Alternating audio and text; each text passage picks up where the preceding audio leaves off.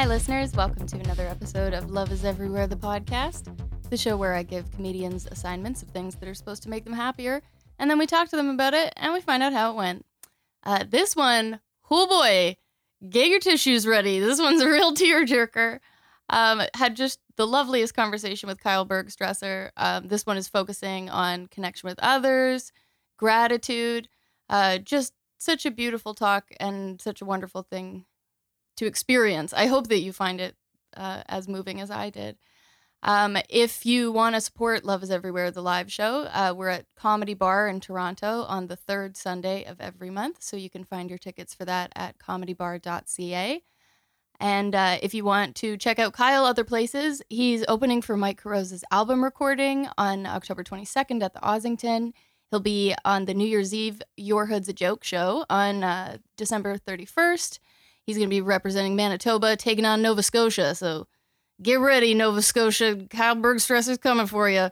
Also, he's the host of a very seemingly ridiculous television show called The Tailgate Talent Show.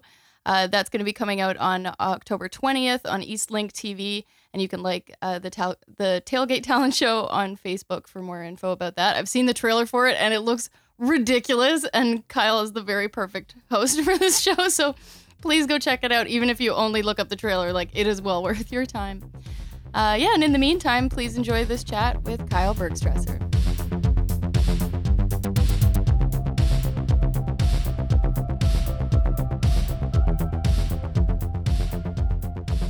Kyle Bergstresser. Hi, hello, hi. Hi. Hi. Thank you for being here. Thank you.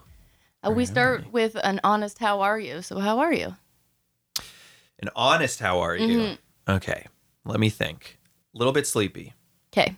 But I had coffee, so I feel good. Mm-hmm. But I have that stomach feeling after you have coffee where you're just a little bit gurgly. Okay. Overall, pretty good. Yep. Sore from biking. I bike for side living, kind of. Mm-hmm. My body is sore from that, but I like to feel sore. This is pure stream of consciousness. And what about inside? We know how your body feels. How do you feel heart-wise? I knew we were going to go there, but so soon, Tracy. That's the way I roll, Kyle. You know this. I know what podcast I'm on. I should have been more ready. I feel good. I always feel nervous about these things because there's no way to prepare, really. Yep. I haven't even listened to an episode, and that sucks. I don't know why I didn't. I normally would do that, but somehow that feels fake to me. It feels like I'm going to listen to it and be like, all right, so she's going to ask things roughly like this, and I'm going to be ready with, I don't want to do that. Okay, well, I like that you didn't prepare. I hope that you go in afterwards and listen. I'll listen to mine. Just yours? Yeah. I'll listen to mine. And I'll end up listening to others for sure. I appreciate your honesty. Mm-hmm. Oh, yeah. No, I'm not going to pretend I'm going to listen to everyone. There's a lot, especially when you know the people. You're just like, I could just talk to them. Yeah. Yeah, I don't know. Yeah. You know what? I don't know which episodes you have, but I saw that Jordan Foisey has an episode. Yes, he does. I like the way that guy writes. It's a very good one. I like the way that guy talks. I'll probably listen to that one. He's very excellent, and it was a very excellent episode. Yeah. Yeah. But I will unabashedly listen to mine 2 or 3 times. Yes. I don't know why I do it. I really enjoy myself. Yeah. It sucks. No, that's good. Yeah. It doesn't suck to enjoy yourself. The whole concept of this thing is, yes, enjoy yourself. Can I get some chips on here? Yeah. Hold on. I get a good crunchy snack. It's partially enjoying myself, and also partially I like that I still listen to, even when it's myself on a podcast, I still listen to it the way I'd listen to anybody. Like, I become a pretty unbiased judge all of a sudden. Because there's some episodes of podcasts I've been on where I'm like, that guy sucks. And there's been other ones where I'm like, what a funny dude. Cool guy. That guy really gets me. For me, when I hear myself on podcasts, including this one, I'm like, she's a talker. Right? Well, that's the point. I mean, that means you're cut out for it. I think sometimes that's maybe a better quality in a guest than a host. You're Pete Holmesing it a little bit. I'm Pete Holmesing it just a little bit. Everything comes back to you some way. That reminds me of a bit I have. And you stand up and just start doing comedy. Oh, boy. Speaking of me, my honest, how are you? Yeah. Wait, let me do it. Okay. Tracy, and I mean this, how are you? I am okay. Okay. Yeah. I had a really excellent week. The day we're recording this, yesterday was the last day of JFL 42. Mm-hmm. So I was seeing shows and stuff like that. That was really great. We're Got probably both very coming in with inspired. some of that. We just saw 10 days of comedy sort of energy. Oh, yeah. I'm like, I don't know. It's one of my favorite weeks of the year. Yeah. Because I don't have to go up. I just get to like watch and be an audience member for a full week and like quite actively. And I always leave the week with like a lot of inspiration and like motivation and feeling really good and like on quite a high. Also, I'm going to Italy in 2 weeks. Oh, wow. So I'm getting prepared for that and very excited for that. I've never traveled anywhere. Anywhere? No, Like the States even? Well, I lived in California for 2 years, but that's the only place other than here that I've ever been. So you've been to Venice and now Venice. Was it? Come on. I do comedy too. I'm a stand-up comedian. Can you tell? Yes, exactly. So yeah, getting pumped for that trip, and pretty good. Things are good.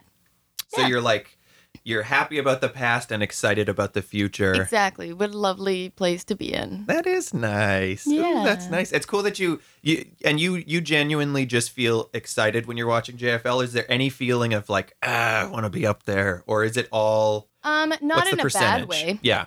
Like That's how I feel too. Yeah, there is definitely a bit of a like, ooh, I want to be up there. Mm-hmm. But not in a way where I feel resentful or like why am I not? Yes. It's not like that at all. It's more like, oh, it'll be so cool one day to play theaters. That's more the feeling of it. Or even just to go up at the alt show, or even just to that's I know. I think early on in Toronto, I don't know if it's because I wasn't new to comedy when I moved here. I mean, I was newish. I was like 3 years in, but a bunch of stuff I thought I had gotten over all of a sudden came back because you just don't feel like whatever recognized enough, and you don't, which isn't anybody's fault. They're like, they don't know you. There's 2,000 comedians here and everybody's got a guard up because a lot of them are bad. so everybody's like, I'm going to assume you suck until you prove me otherwise. Yeah. So for the first year of JFL, that I lived here was a little bit more. It's so funny because I didn't deserve it at all yet. I hadn't done anything to get on there, but I had so much of a feeling of like, oh, I could do that. I could be up there. And it was like, it did inspire me, but it was like, it came with this like gross sort of envy. And this year I'm just like, I really do think it's going to happen at some point. I'm being realistic that it's probably in the next 3 to 5 years. And I'm getting excited of like, oh, I could do something like that here. Like whenever it happens, I want to do this and this. And now it's an excitement. It's like, feels good. Should we get into your assignment? Sure. Yeah. Yeah. So your assignment was that you had to pick a person from your life and you had to make a list of 5. It was 5. Yeah. 5 things about them, reasons why you love and appreciate that person. Yes. And so we did this as a live thing already. Yes, we did. Has that happened before, or is that... Yeah, actually... Is that kind of the way this works? This is the first time that we've done a podcast with somebody who has just been on the live show. Okay. With Leonard Chan's episode, he was doing the live show that night. Oh, wow. Oh, interesting. Yeah, okay. So we did the podcast, and then he was on the live show the same night. Yeah. But you were on the show a couple weeks ago. So we've already talked a little bit about this assignment, but the beauty of doing this podcast now is that like we only get just a couple minutes to talk about the assignments at the live show, and it's still wonderful and lovely, and like that was a fantastic show, but it's nice to be able to get to sit down and get into it a little more. Yeah. So for the listeners who were not at the live show, let's get into it. So tell us about the person that you picked. So we talked about this again, at the live show, that this was one of these things where I thought immediately, because it was like to pick somebody that you love and like tell them that, and I was like, well, like I've been dating my girlfriend Melanie for like 4+ years. I should know how long, but I don't. And it was just like, well, of course that's the thing. And that immediately terrified me. I got definitely the classic, what a hacky emotional problem to have, that I have a commitment thing. It's like, oh, be original. But like, that's for sure my deal. And so I was like, oh God, that is scary. And we talked about that too, right? I sort of pushed you towards doing that for me. Like I told you that was the one that scared me the most. Yeah, connection with others. I almost didn't type it too. I was like, don't. But the fact that it scared me, I was like, you have to. That's the whole point of this. I love that you did that, by the way. Yeah. Yeah, I have a bit of I try to use the like little bit of daredevilness that I have. I grew up like riding dirt bikes and stuff. Like I used to like jump off my house. I've always had that sort of thing. Onto a trampoline, by the way. I wasn't just trying to kill just myself. Jumping off of I used to just jump off my house. I broke my back 30 times as a child. No, but I think I try to just like take that into emotional stuff too, because it's good. You got to go to the places that you're afraid. Because that's usually the things that you're afraid of are pointing you towards the things that would lead to growth. Oh, totally. Yeah, exactly. Yeah. I think always. I don't even know if usually counts. I guess maybe there might be some like past stuff that is whatever, but even then you got to get through that. So anyway, So you had thought that you would do it about Melanie. And it's funny that you said that because originally when I was coming up with the assignment, I had just made it Melanie. I had been like, come up with 5 reasons why you love and appreciate Melanie, and and then share them with her. And then I was like, you know what? I think I'm actually going to leave it up to Kyle, and I'm going to open it up and just say someone. Yeah. Yeah. And that, wow, I didn't know that. And so that really opened it up. Things. Yeah. Because so what happened is I brought it up at therapy that I was doing that. And I had just been talking to my therapist about my grandma quite a bit, just because she has a lot of ties to my childhood and I saw her all the time. And he was like, well, you got to do it about your grandma. Like no hesitation. And I was both like, whoa, I'd never thought of that. And I was also kind of relieved because I was like, oh, that's easier for me for sure. Just somebody who's removed and like she's passed away. So like that makes it, again, classic hacky emotional issues. Yeah, it's like, just good, like some distance. Yes. I don't have to look anyone in the eyes and say it. It's just like a nice hypothetical almost situation. What's your therapist's first name? Ted. Mine's Peter. Cool. Okay. Mine's very Buddhist, my therapist. He really likes like that kind of stuff, which is good because I have a lot of like spiritual theories that I bring into my thing where I'm just like, I don't know. I have things that I'm worried about I do that might mean like if anything happens in the afterlife, it's bad. Like, I'm like, if I don't work through that, who knows what'll happen after I die? And he goes like, oh God, exactly. Yeah. He's like all on board with it. Love it. Yeah, it's great. Okay, so your therapist was like, you got to do it about your grandma. Yeah, and I was like half relieved. I was kind of, because it just felt like a little bit easier. So I was excited about that. And I just kind of got going. I don't know. It was actually like a day or two before. I just sort of sat down. I sat down I was staying somewhere. I sat down on the toilet with the lid down. I was just like. A chair. Yeah, well, it's just like nobody's going to ask questions if you close the door in the bathroom and you're in there for 20 minutes. And so I did that in the morning. Yeah. And it was like probably like a half hour I was in there. I just sort of wrote it out. How do we want to do it? Do I just read the list? What do you think? Yeah, you can if you like. All right. Okay. Okay. So yeah, I chose my grandma. So the first reason that I wrote down was just that I said that she like made life seem like a cartoon. Which I sort of just meant that like she never wanted to put things in the like straightforward way. I think that there's a way to what Ted would say, Dr. Ted, is that you can either be in your head or in here, and he'd like point to sort of your chest, your heart area. Yeah. And she would I don't think she was ever for a moment in her life in her head. It was all from there. And so that's how she would say everything. She wouldn't say, I saw a deer today. She would say, a little deer came and gave me a visit and he said hello, but then he had somewhere to be. Like that was how she'd describe it. Or she would say that like, not that a robin came by to see her flowers, the same robin. She was sure it was the same one. And she was like, my robin friend came back and he was like hanging out a little bit by the she'd gender it and everything. There was like a whole story and I'd never see it happen. When I was really little, I would imagine these things where like the deer had a scarf and the bird had a little hat in my head. Like it was a whole straight out of Snow White kind of deal. Just like a sense of whimsy and play, just even in her language. Yeah, absolutely. Like completely, she like painted a whole world with it, but it just made me, it let me hold on to that feeling of like, there's more to the world. Yeah. for a lot longer than I think I would have. Like into my 20s, I think I still had a feeling of like it. You know, now when I go into a building, I'm just like, you see how big the building is from the outside. You see, and you're like, whatever. I'm going to go in there and it's going to be like an average sized place. And it's good. But even in my early 20s, I'd be like, there might be a secret room that leads to like a secret world that like, I still believed that that was possible. So I would try every door in every place I went to because I was like, you never know. And if I'd open a closet and there was jackets, I'd like move the jackets aside just to be to, sure. like, just in case.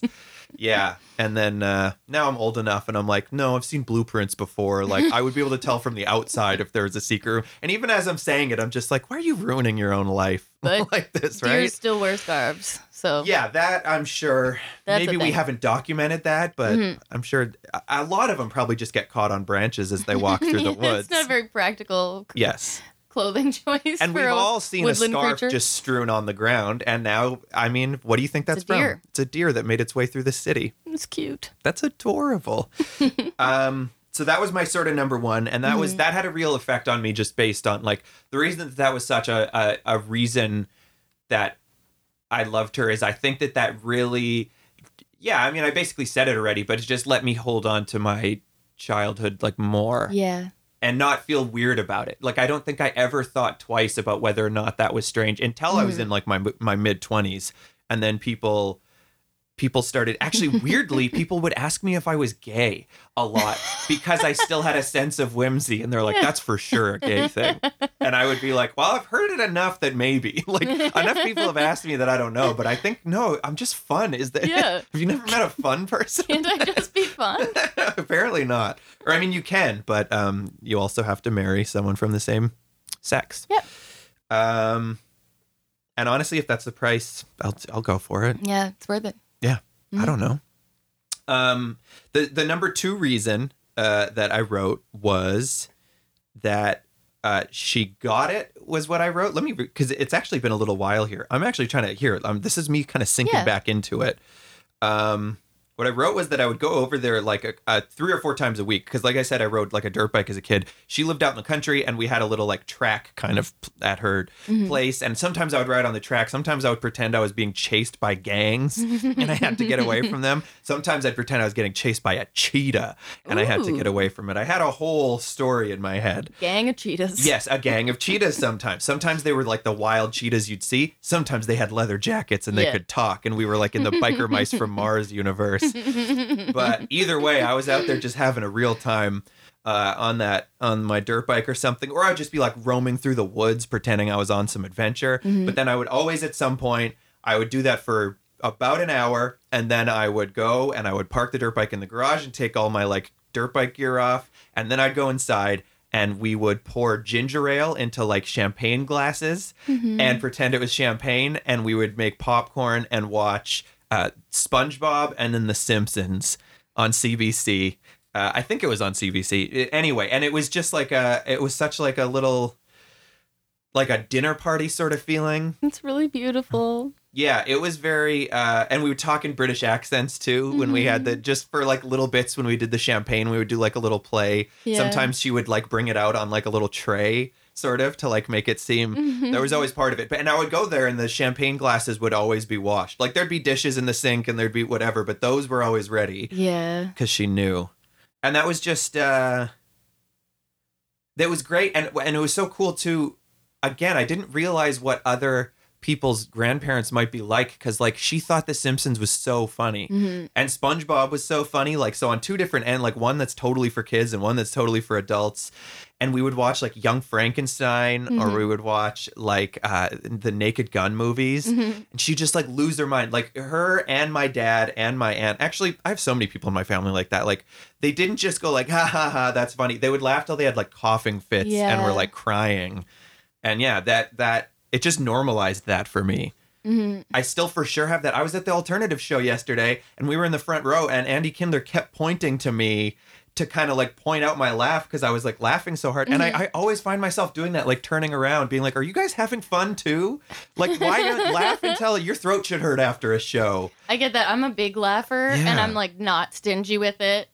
at all. Like, why would I you feel be? it. It feels so good for you. It's not even about, I feel like people are like, they don't want to give the person the laugh or something. Like it's some social play. Yeah, where it's like a power move of Yeah. like it takes a lot to make me laugh. Yeah. You It's like think they you get can to. make me laugh. Yeah, they're showing off in a sense, and I think they also have this feeling of like it's like social dynamics. Like they're like, I don't want you to get too big for your britches. I'll give you a few laughs to keep you going, but like it's like, no, man, just laugh as hard as you want at everything. That's what I do. Sometimes I get stared at a little bit. Sure. I had a moment at the alternative show actually, also like a few days before, where this woman at the table in front of me kept turning around to look at me every time I laughed. Go to hell. And I was like, leave me alone, lady. Yeah. I was like, this is just my laugh. Yeah. Like, pardon me for the way I express joy. Yeah, Jesus. You should have started just snapping at her every time she turned around. No, I'm having fun. You should be you're the weird one here. I'm laughing at a comedy show. People will also tell me, like, if I'm at a show in the audience and I have a friend who's performing, they'll see me after and they're like, I knew you were here. Yeah, I've gotten that too. I have one of those laughs. Yeah, actually, somebody said yesterday, like, oh, I heard your laugh. Yeah, Yeah. I thought and you know what?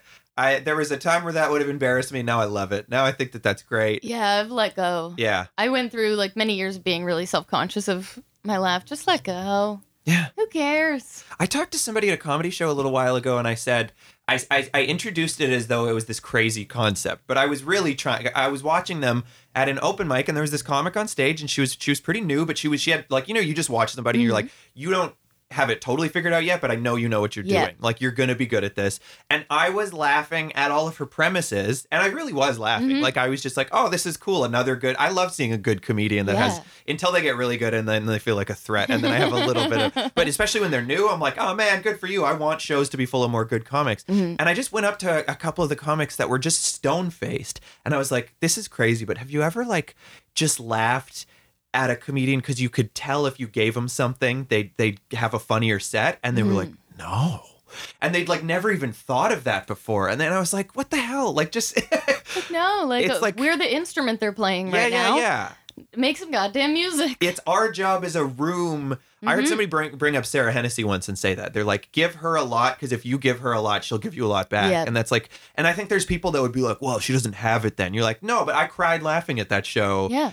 And she completely because of what she did. But it's like, yeah, give somebody a little bit of juice at the start and watch it go. Well, also with comedy, it's a tandem thing. Yeah. It's like you need each other, right? The audience needs a comedian, and the comedian needs the audience. So, like, we're working on this together. We're both combining forces to have an excellent night. Yeah. And like, even somebody who's so good at having that sense of like, I could go to an empty, well-lit room with 4 people in it at some Legion Hall, and I can get them going. It's like, yeah, but if there was 100 people in a great mood, you'd be better. Yes. Like, not like you would be better, you'd riff better, you'd be like, let's just all admit that that's more fun. Yes. And it'll be more fun for the crowd. I don't get it. I don't get people sometimes. Let's get back to your grandma. Fine. It is weird how different this feels. Something about just finishing a comedy set made this feel, maybe because there was a crowd, I don't know. It came more organically for me the last time. I feel like you're doing just fine. Well, thank you. Yeah. Thank you.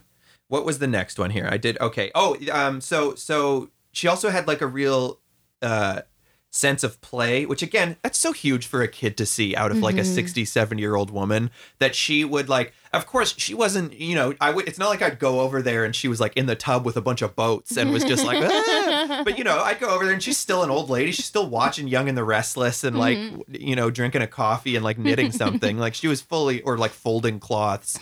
I have no idea. It was something like that. Folding cloths. You know what I mean? Just some old lady activity. Yeah. That's what you picture old people doing. Yeah, just folding a bag of cloths. Folding a bag of cloths. Yeah, no, not that they just came out of the laundry. She's just like, I found these cloths on the way home. Figure I might as well fold them. And then she throws them out. She doesn't even keep them. It's just something to do. No, I don't know what old people get up to, but stuff like that.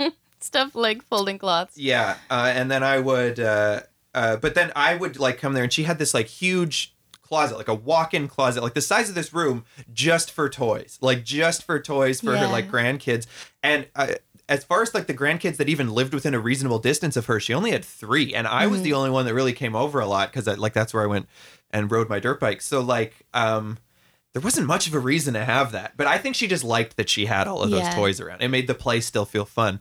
And when I would like, I would like set up some of the toys, she wouldn't just like walk by and be like, oh, what you playing there? Neat. She'd be like, okay, so who's that? Oh, and that's the bad guy. Oh, okay, because last time he was the good guy. And then I would explain what had happened in between. And I was like, well, you see, Grandma, like he was the bad guy, but then one of his cronies pushed him in the vat of acid. So now he looks like a freak and he needs it. She's like, oh, okay. And then she would get down on all fours and play the game with me. Like she would be a couple of the characters.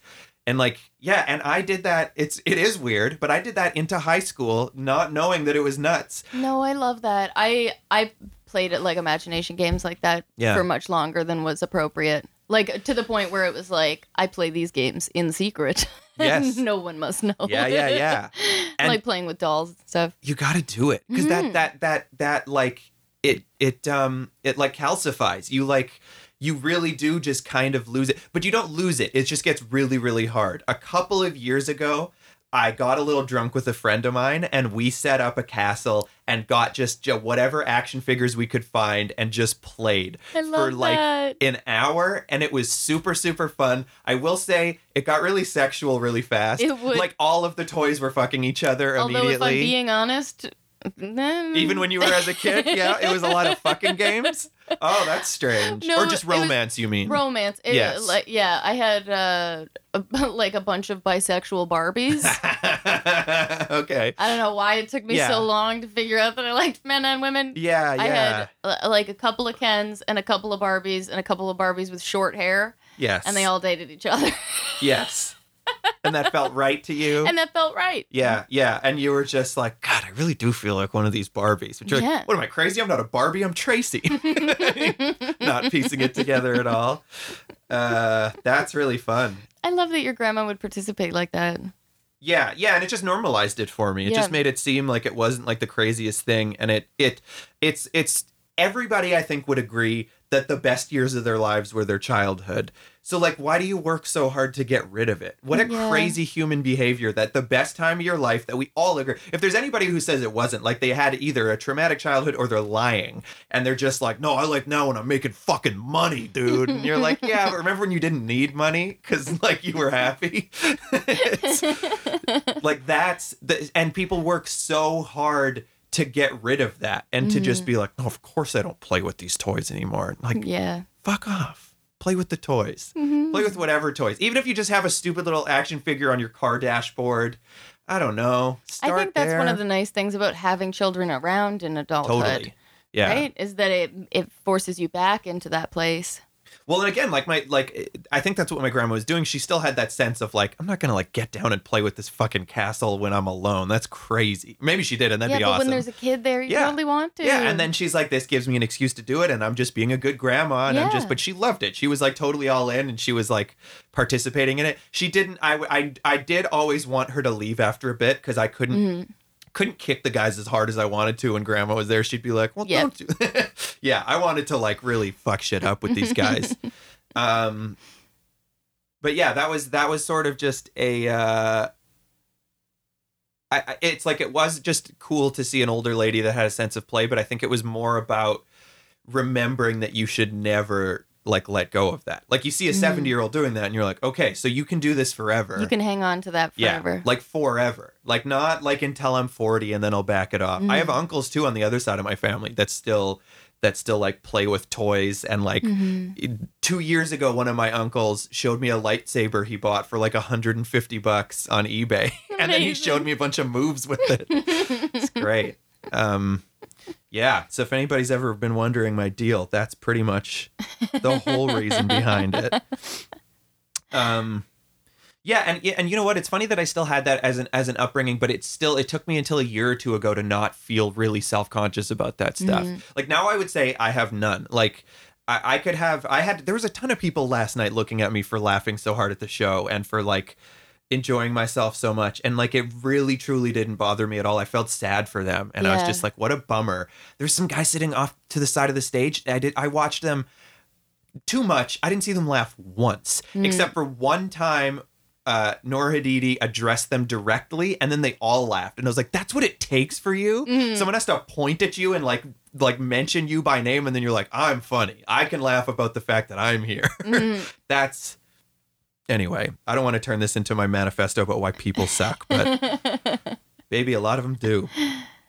Oh, and I talked about that at the show. Remember that she not only would like play with like toys with us, but she played that cat and mouse game where she would chase me and my brothers around the house on her hands and knees, and we were standing. So we were like running around the house and she was on her hands and knees like in her 60s. And just like the more I think back on that now and how much my knees hurt every day, that she was willing to do that as like an old lady. It's insane. There was like the way our house was set up was there was stairs like on both sides of like the house that you had to go up because it's kind of like a split level. So she had to climb stairs on all fours like every 15 seconds as part of this game and would do it. And sometimes we would jump on her back and one of us would ride the cat to chase after the other mice.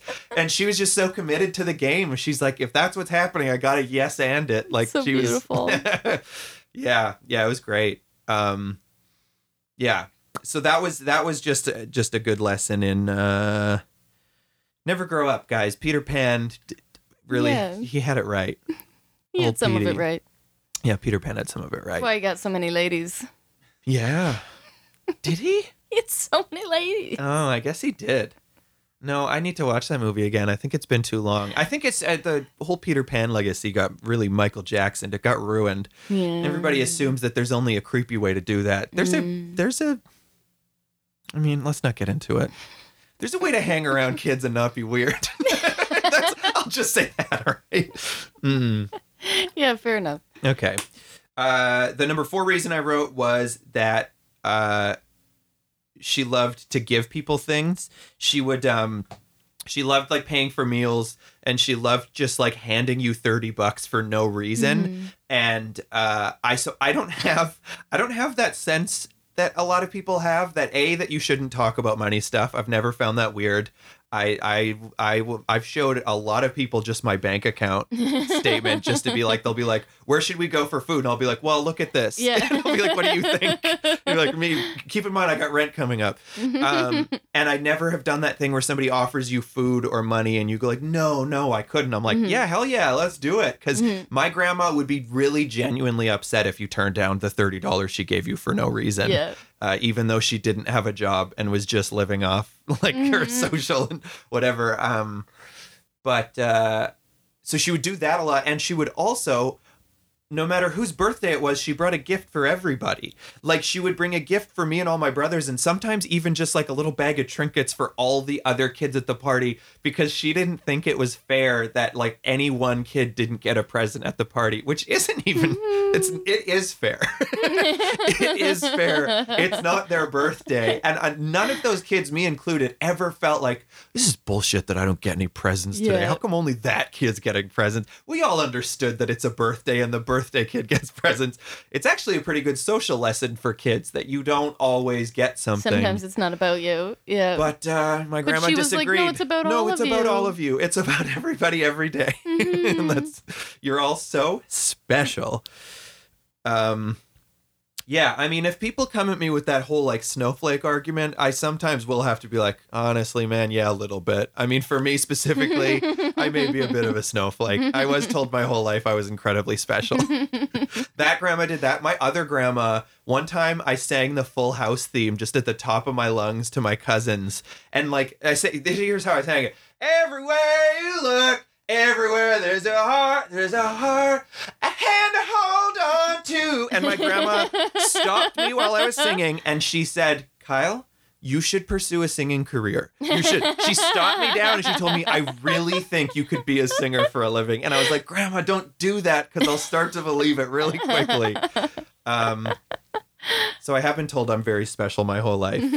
That's another element of my deal. Welcome to Here's My Deal. I've taken over this podcast.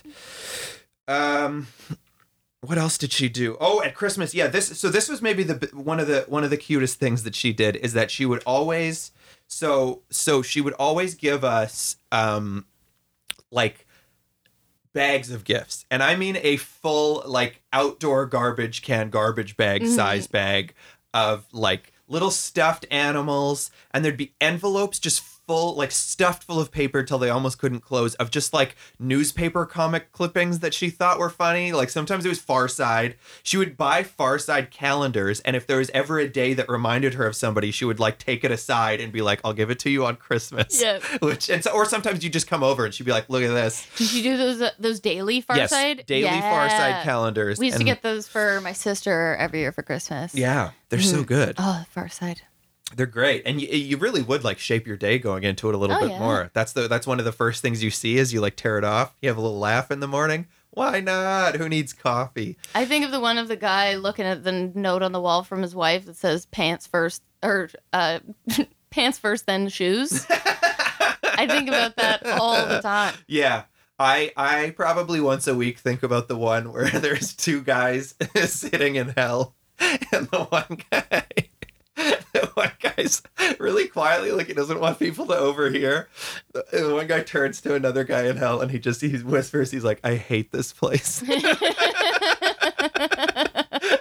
doesn't like it in hell.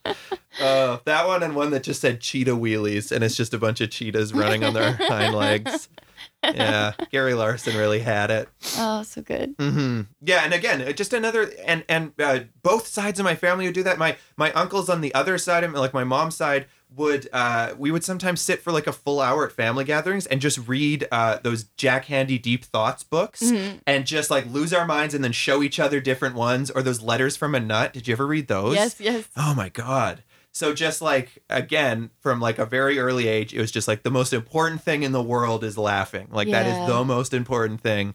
But so anyway, so my grandma would do that, and that was part of it. But then there was also just these like absolute, like, it's so easy when somebody's passed on to paint them as just this like wonderful saint of a person who did everything right. She was like crazy with some of the stuff she'd give us, just like bags full of these like creepy little like stuffed animals with like bug eyes that were just like scary, like legitimately scary. And my parents would always like, as we were opening them, I would just like sense this tension between my mom and dad where they're like, this is like 30 pounds of stuffed animals that we have to take back to our home. And like now we have to spend like a couple of months slowly taking them and giving them to the secondhand store because we'll be like upset. We'll be like, Grandma gave us that.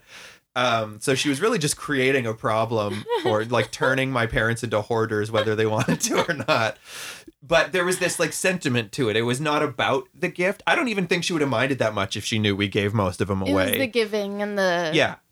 It was like the moment of the gift. And she would always give us these little stuffed things, and that stuffed things and then like there would be like 30 cards, like handwritten cards in there too, just different ones. She was like, here's another thing I thought about telling you. And like I was moving to this town that had a lot of Ukrainian people in it, and she gave me an axe, like an axe with a gold head that she said seemed like a Viking's axe, which I guess is about Ukraine. I don't know if there's Ukrainian Vikings. And she said, take this with you to remind people of your Viking heritage.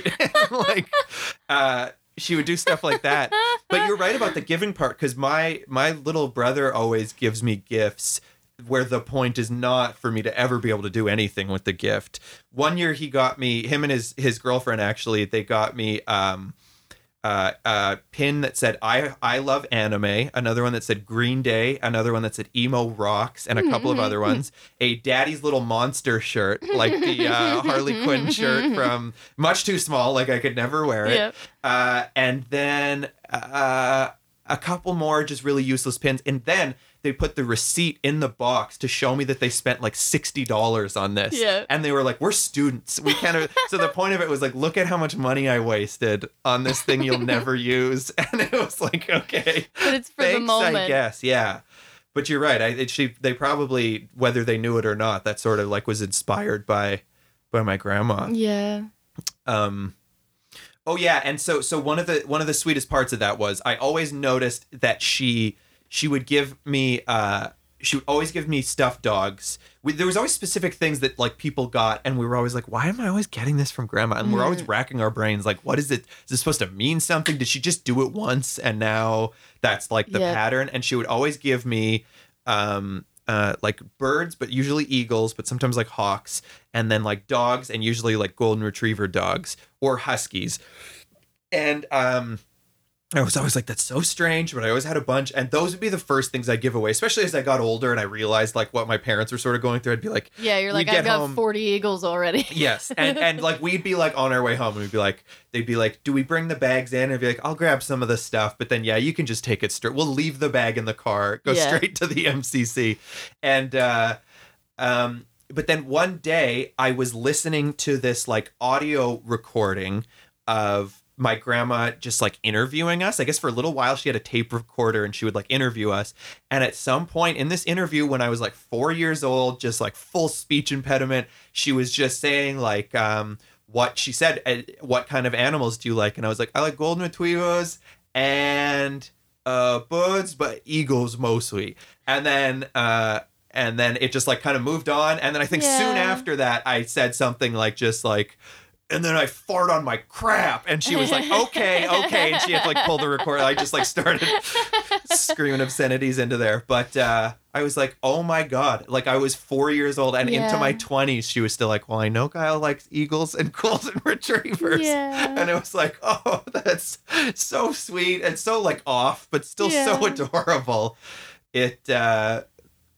Yeah, again, it I guess it is just that thing of like, it's so much more about the thought of it. And it's like the nature of like gift giving. I get upset when my it's not their fault and I get it, but my parents always want a really detailed list. Mm-hmm. And it's like, I do it. I get on the brain level that it's like, of course I need a list from you too. Like I can't go from nothing, but I'm like, I want to give you a suggestions, but I want the gift to be about like, I mean, get me underwear because I'm always out of underwear, and maybe like some band shirts, specific ones that I want. But after that, just get me like something that you saw that made like, that's supposed to be the point of it, not just like a thing I could really use in the kitchen. Your grandma sounds so much like my mom in so many ways. Oh, yeah? Like how? Like so many ways.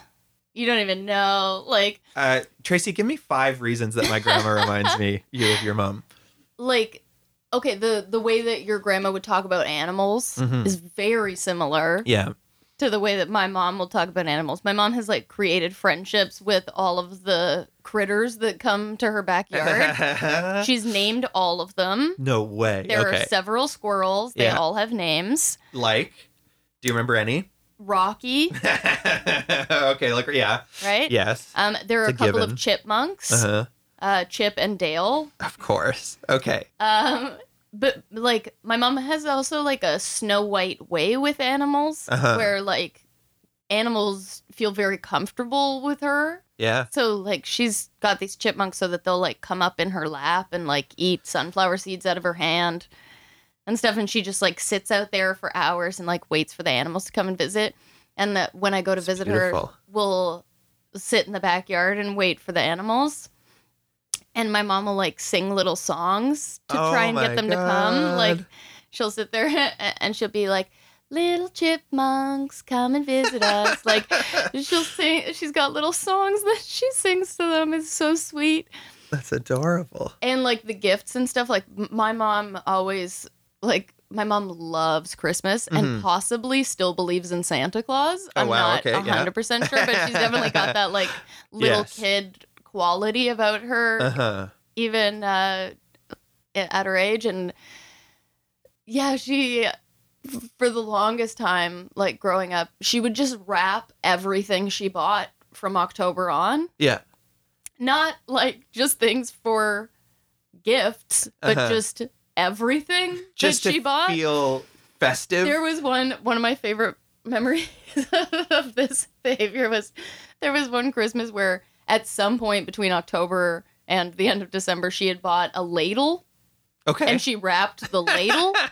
And then she realized halfway through our opening of stuff, like she was also working on the dinner. Yeah, yeah. And she was like, oh, crap. She was like, I need that ladle. And I don't remember which one it is. So we got to keep opening things until we find that ladle. So she wrapped it in a box. It wasn't wrapped in the shape of a ladle. No, she wrapped it. She properly wrapped that ladle.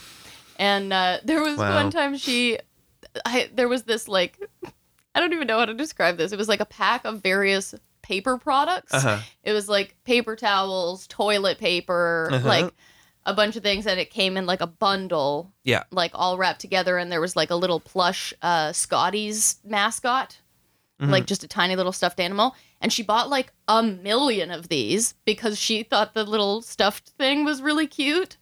And then she wrapped them all for Christmas. Wrapped toilet paper and paper towels for Christmas. Because she liked the mascot on the package. Because she liked the little plushy mascot. Oh my God. Wait, so what, did it come with a little stuffed? It came with a little stuffed plushie. I thought she just liked the wrapper so much. That's still amazing, though. But the size of this thing was ridiculous. Like, the effort that would go into wrapping. Why not just wrap the little guy? I know. And then she bought 1 million of them, and she wrapped them all, and then she was like wanting to give them out for like our extended family Christmas. And me and my sister had to be like, Mom, we appreciate how adorable it is that you bought and wrapped these, but you absolutely cannot give our extended family toilet paper for Christmas. It's going to seem like an insult. It's going to seem like you're fucking with them. I don't think they're going to connect that it's about this little plushie. No, it's going to come off like you're just saying, like, you're shit to me. Or like with the your favorite animal thing and holding on to that forever. Like my sister, when she was like a preteen and teenager, her favorite animal was cows. And so my mom just for years and years and years and years, every gift-giving occasion, so many cows for my sister. Yeah, and it's so funny because when somebody is still alive and around, you think of that as just like, oh my God, another cow. Like, what are you doing? But it is funny because, in hindsight, you're like, that's just like a pure I love you. Like, that's just like a pure, I mean, you can be frustrated at the fact that they're maybe not seeing you for who you are now. Like, I guess there's an element of that.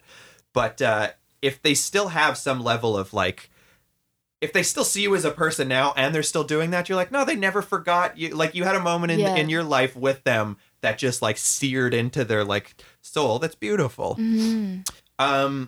Okay, I'll give you my last one. Yes, please. So our like relationship was very silly.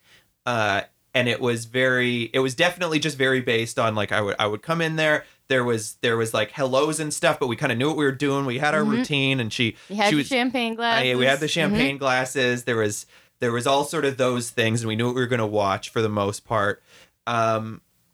And it was just like a really cool, like she wanted me to just sort of feel comfortable to do whatever there. Sometimes I would just like go on her computer and like pretend I was a writer and start writing a story and never finish it. It was more just about feeling like I was in there just like being a writer. And I never felt like she was going to do that thing that a lot of parents or grandparents will do, where they'll be like, oh my gosh, what are you up to? Oh, is someone being a little writer? Like she would never do that. She'd be like, hey, let him do his thing.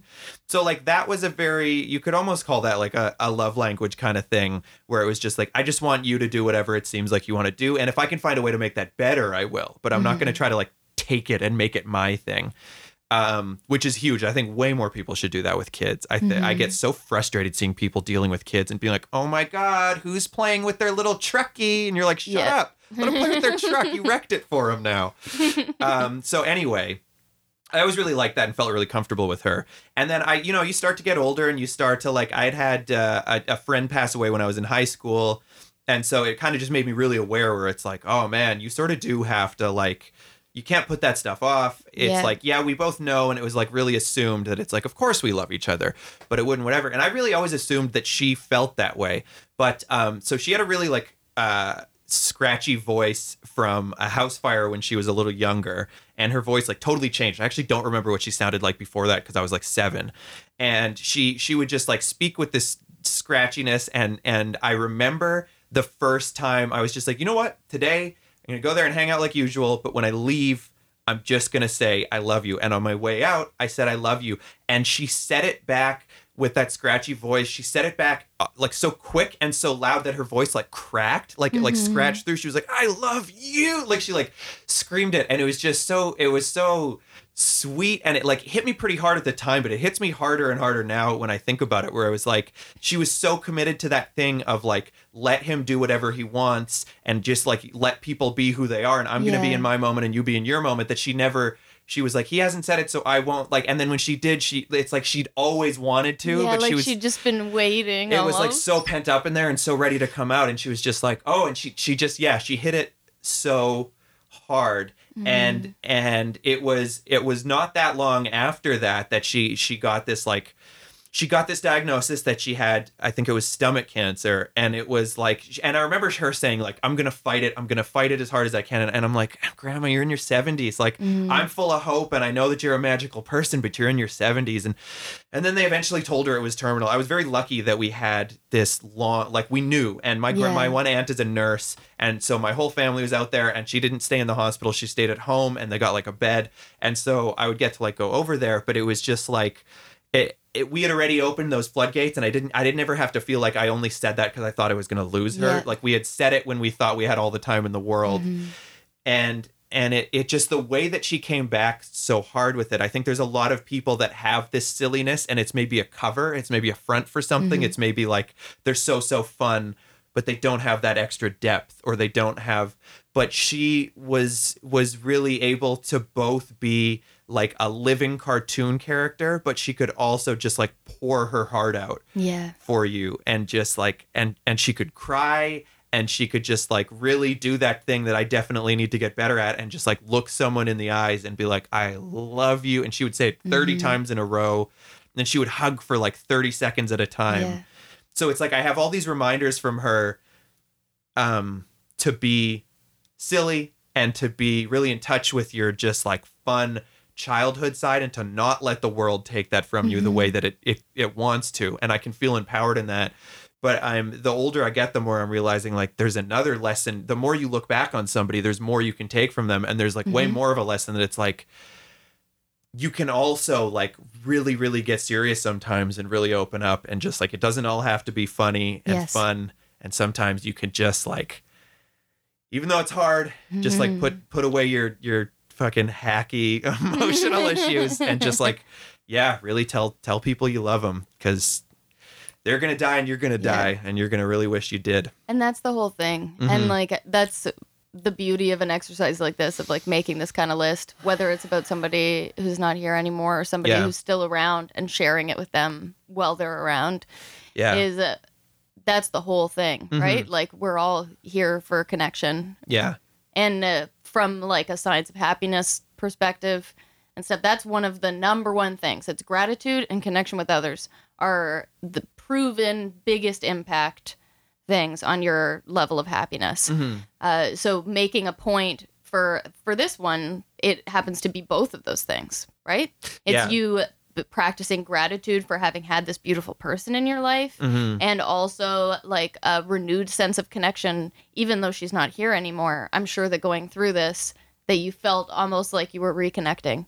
Definitely. Oh man, yeah, it felt like the feeling that I had writing out that list, like that was like a great, it gave you that like sunset or that like sunrise feeling kind of. It just gave you that like kind of fuzzy, it was